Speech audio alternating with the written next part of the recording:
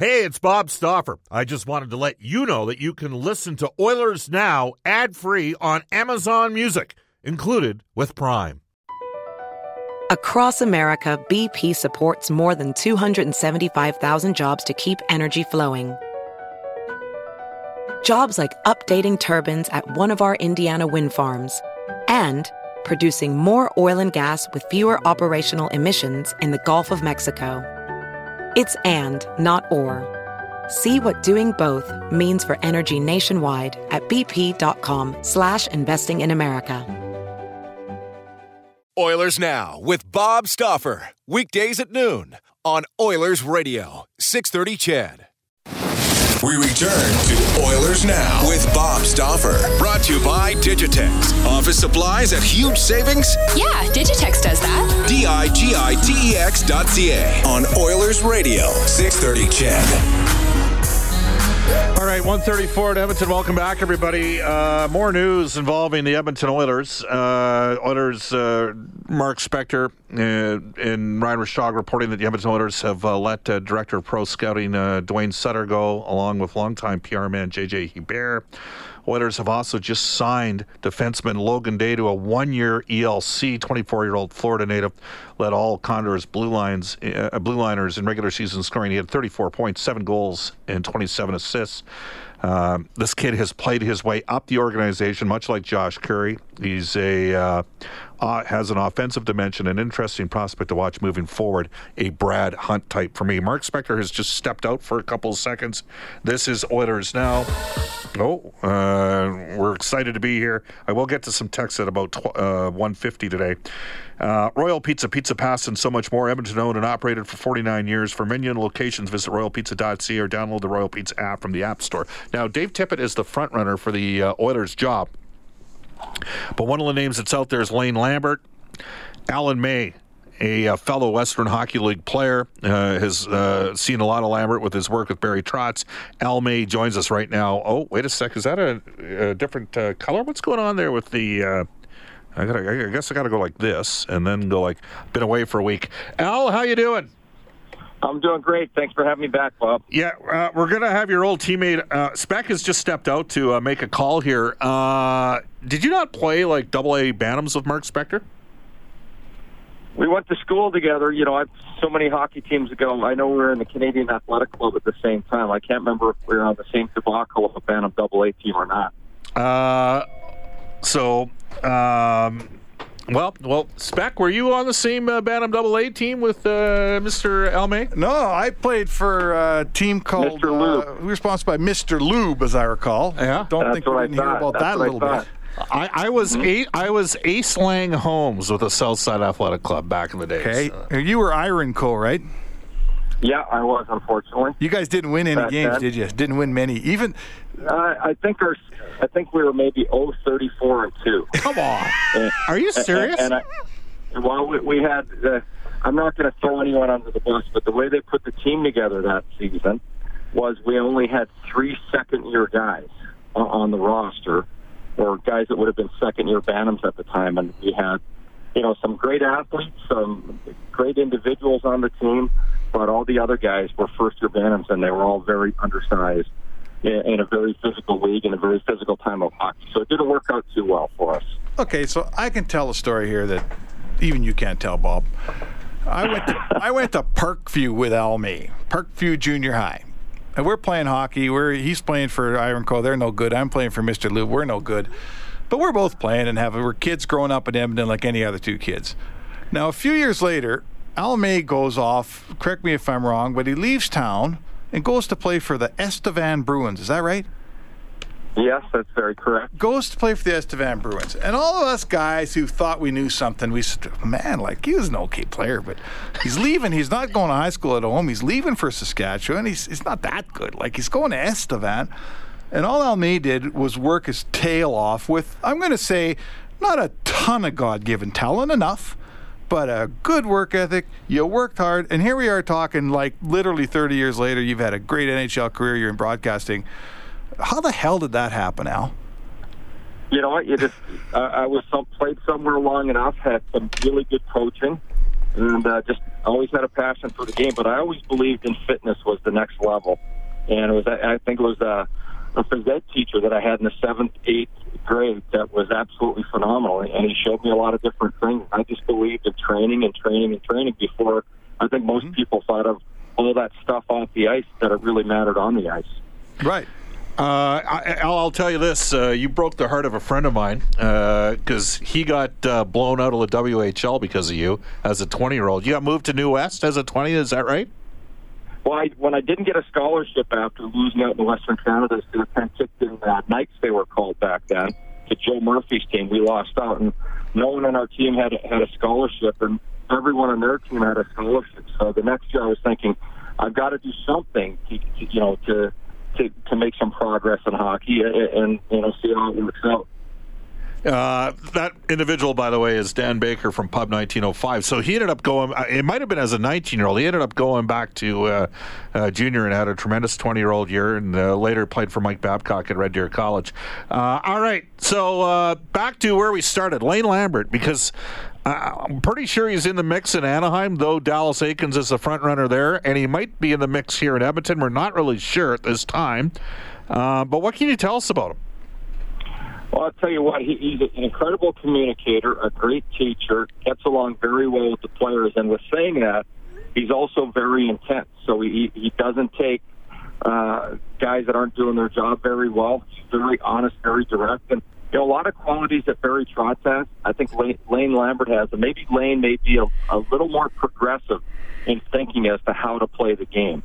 He had a lot to do with the power play in D.C. He had a lot to do with the penalty kill. It improved drastically when he was running the power play, but a very intense guy that brings a work ethic, and the players all love him, which is important. You have to be able to communicate with your players. They have to be able to trust you. And there's not one player here in the time that he was here in D.C. That has one bad word to say about him. They all loved his intensity and his passion, his communication. So he brought a lot to the game. He's been around a long time, and even though he hasn't been a head coach in the National Hockey League, I count him as having legitimate experience for the amount of time that he's been on the bench. How tough was the decision in D.C. to choose Todd Reardon over Lambert? Well, the part of the thing was you knew that Trotz and Lambert were, tandem with Mitch Korn. And, the three of them went off to the island, but you knew that there was something up there. And I think that the fact that the contracts, the way they were, Todd Reardon and the other coaches had extensions. And I just think there was probably a little bit of bias there at the time. But, I think if the Caps would have hired Lane to be the head coach, they may be still playing in the playoffs. And that's not a shot at anyone.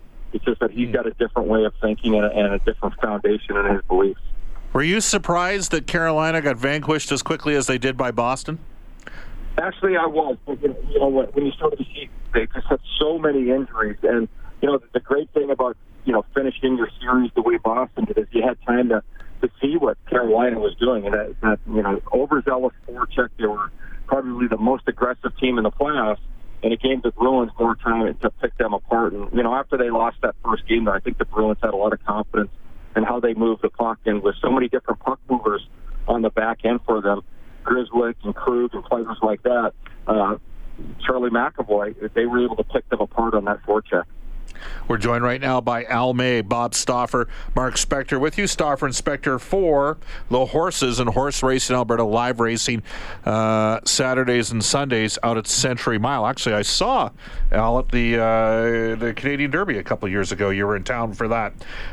St. Louis and San Jose. Are the Blues going to close this thing off? Well, I've got to believe they will. Since they started on January 2nd, the style of play that they've been able to play most games and impose their will, and it all started with a couple beatings of the Washington Capitals in January. And, the first one was January 2nd when they were dead last place, and they cleaned the Capitals' clocks that night. A couple weeks later, they cleaned the Capitals out again here at Capital One Arena. And I just think that the size of their team and how heavy they play, the way they play below the goal line in the offensive zone, I just have to think and believe that they're going to be able to close it out tonight, especially with all the injuries and banged-up players that the Sharks have right now.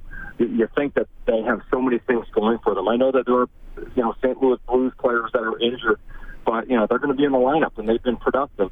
I just believe that tonight would be the night that St. Louis is able to close it out and get ready for the finals on the 27th. What's it like? Like San Jose shows up in St. Louis. Turns out that Erik Karlsson and Thomas Hertl weren't even on the plane, Al. Left him home injured. Pavelski didn't skate, and he's questionable for tonight. We'll see if he plays. But tell me about being in the dressing room when, everyone has to believe and everyone's trying as hard as they can to believe. And, you can't be negative. You can't be a drain. But you look around the room and 3 of your best players, 2 of them aren't even there, and the other one might be in a suit. How hard is it to maintain belief tonight when you're the San Jose Sharks? I don't think it's that hard because, you just use history. You have Peter DeBoer, and you say, hey, look, 2 and 3 years ago, the Pittsburgh Penguins were playing playoff games without Letang throughout, arguably one of the best defensemen in the National Hockey League. The top 1 or 2 right-handed defensemen in the Eastern Conference every single season. They played without him. They played without Crosby. They played with Malkin, without Hornqvist, without Hagelin. You go up and down with Ian Cole, I believe, missed time. Dumoulin had missed time. And they were going into games with all these kids from the American Hockey League or a household names now, and they didn't have any excuses. Mike Sullivan didn't have them. So if you're Peter DeBoer, you tell him, we just got to go out and do that. And last year, if you look at what the Capitals did in Game 6 in the Pittsburgh series, no Nicklas Backstrom, and you're trying to beat, you have to be better than Crosby and Malkin head-to-head in the series.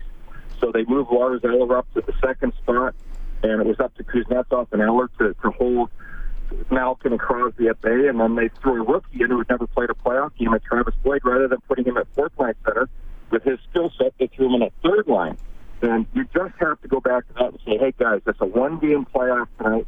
It's a one-game elimination. We're playing this game to win. We're not even thinking about Game 7. And maybe that buys you time to get Hertl, to get Karlsson back into that game where they can play 20 minutes a guy. But you just worry about the one game. So, there's not a player in the league. There might be 1 or 2, but guys aren't losers. You believe that you can overcome anything, and we've seen teams go in with 5 and 6 injuries at a time and win a game. And in the regular season, some of these teams had so many players out at times, and they continue to maintain. Look at the Arizona Coyotes. All the important players they had out all season long, and they were a victory or 2 away from making the playoffs. And it's just about sticking together, being patient, and capitalizing on your chances when you can, but making sure you're defensively sound all game long. Very quickly, we've got a text that's come your way involving what Edmonton should do with Milan Lucic. And as you're aware, the buyout option is quite prohibitive. Doesn't really favor the organization. Well, the buyout, I think, is the last thing you want to do because the pain goes on forever. Unless you can trade him somewhere, and a lot of times you think the Arizona Coyotes are the dumping ground, but you're going to have to give them a draft pick and a prospect to do something like that. The game has changed so much. I still like the player, love the effort every night, but he would have to do something so differently physically to get his game back to where it needs to be. Because speed is of the essence right now, getting up and down the ice, being able to get in positions to score, to finish hits, to play sound defensive hockey. And if you can't get rid of him, you're going to have to figure out how to have him in your lineup. And, he's a professional player, very professional person and player. And I believe that he'll be doing everything in the offseason to change, his body composition and try to get himself into a different type of shape, a lot like Alexander Ovechkin did a few years ago. He changed all of his training methods, and, he's still the greatest goal scorer in the game. But what he did is change his training methods, and he came back a lot leaner, more fluid, and maybe had a little more agility or a lot more agility in his game. And look what he's done for the league since he changed his ways. All right, Al. Great stuff. Thanks for taking time to join us here in Oilers Now, okay? Across America, BP supports more than 275,000 jobs to keep energy flowing. Jobs like updating turbines at one of our Indiana wind farms and producing more oil and gas with fewer operational emissions in the Gulf of Mexico. It's and, not or. See what doing both means for energy nationwide at bp.com/investing in America. Yep, take care, guys. Good talking to you, Spec. All right, see y'all. See y'all. It is 1:48 in Edmonton. We'll wrap up the show after this.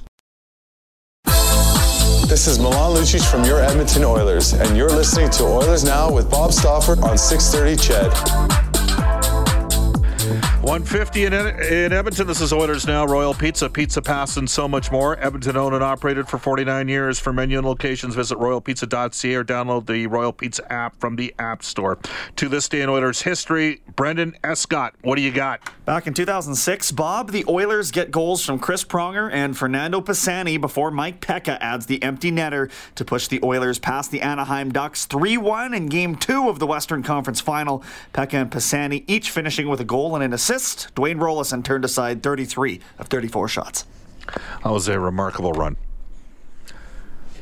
We almost named Hudson Sean after Sean Horkoff scored the day that Hudson was born, May 17th, 2006. Wow. Yeah. I always liked Sean Horkoff. You know that. I always thought he was a good guy. Oh, there's, Al May said that he was early on figured out his advantage would be physical fitness. And he was right, because he didn't have a ton of skills and all that. But he worked hard. He was really, really fit. And so too did Sean Horkoff figure out that if I'm fitter than everybody, this is going to work. And he had a couple of really good years. Really good. He never looked like he should be as productive as he was. Right. He never showed you that. You never watched him play and go, wow, look at that guy. And at the end of the year, you'd go, those numbers are pretty good. He's a pretty effective guy. 506, he had 73 points that year, right? Now, that was the year a lot of numbers were inflated because of the amount of 5-on-3 power plays that were awarded. And, of course, the league is loath to do so. By the way, did you see the Mark Jonette stat with San Jose? Was that wild or what? I didn't see the stat. 6-1 when he officiates a Sharks game, 0-4 when he does a Blues game. What? Really? Yeah. Well, Mark Jonette is the one referee who consistently calls the least penalties over the course of regular seasons. So an experienced team, veteran teams get veteran. They would know. Yeah, they can get away with more because he doesn't call. He's a guy that calls the least of all the zebras. And St. Louis is a really overt physical team, which maybe they're a big, strong, tough team. Yeah. It's funny. I don't know we don't have much time, but we always complain about playoff refereeing. Of course we do. The game changes so much in the playoffs. Yeah. And my thing is, it's not like there's a bunch of really good refs sitting at home watching. No. All the best refs are reffing. Yeah. So it does. Well, so why is it? Take a deep dive into why it changes so much, and we're asking the refs to ref a completely different game, probably way harder, and we complain about them, and I get it. They screwed some stuff up. And that's what's crazy about what happened this year, Mark, because the Blues stuck with it. And they were good down the middle. They added a couple centers and it was a train wreck there at Christmas, though. Right. Come on, they were worst team in the league. Hey, it wasn't just so everybody knows. It wasn't just Pat Maroon's name who was out there, Jay Bouwmeester's name. All kinds of guys out there. Jaden Schwartz's name was out there, and the guy scored 11 goals. Yeah. In the regular season. Jobs were on the line. The owner had spent more money than he's accustomed to spending in the offseason. Right. And his team was in last place. Right. And now Doug Armstrong's up for Executive of the Year, and they're one game away from the Stanley Cup final. That's awesome. I love that. It's a great story. Come on. Well, maybe you got to stick with it. It's their first Cup final since what? 70 if they make it? Yes. Back in the original 12.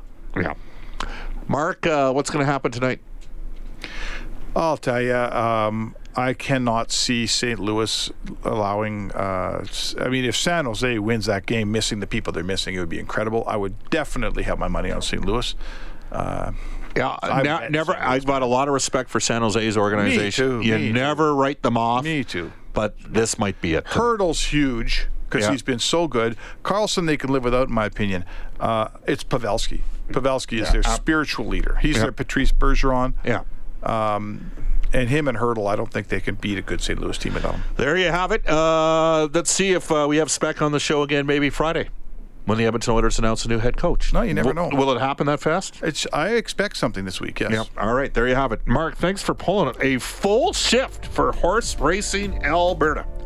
Live racing, Saturdays and Sundays at Northlands Park. What do we got coming up tonight? We got the games. Reed Wilkins has got the greatest gig in the world. He gets all these shows off because of playoff hockey. Up next, Global News Weather Traffic Update with Eileen Bell, followed by the 6:30 afternoon news with Jalen Nye. So long, everybody.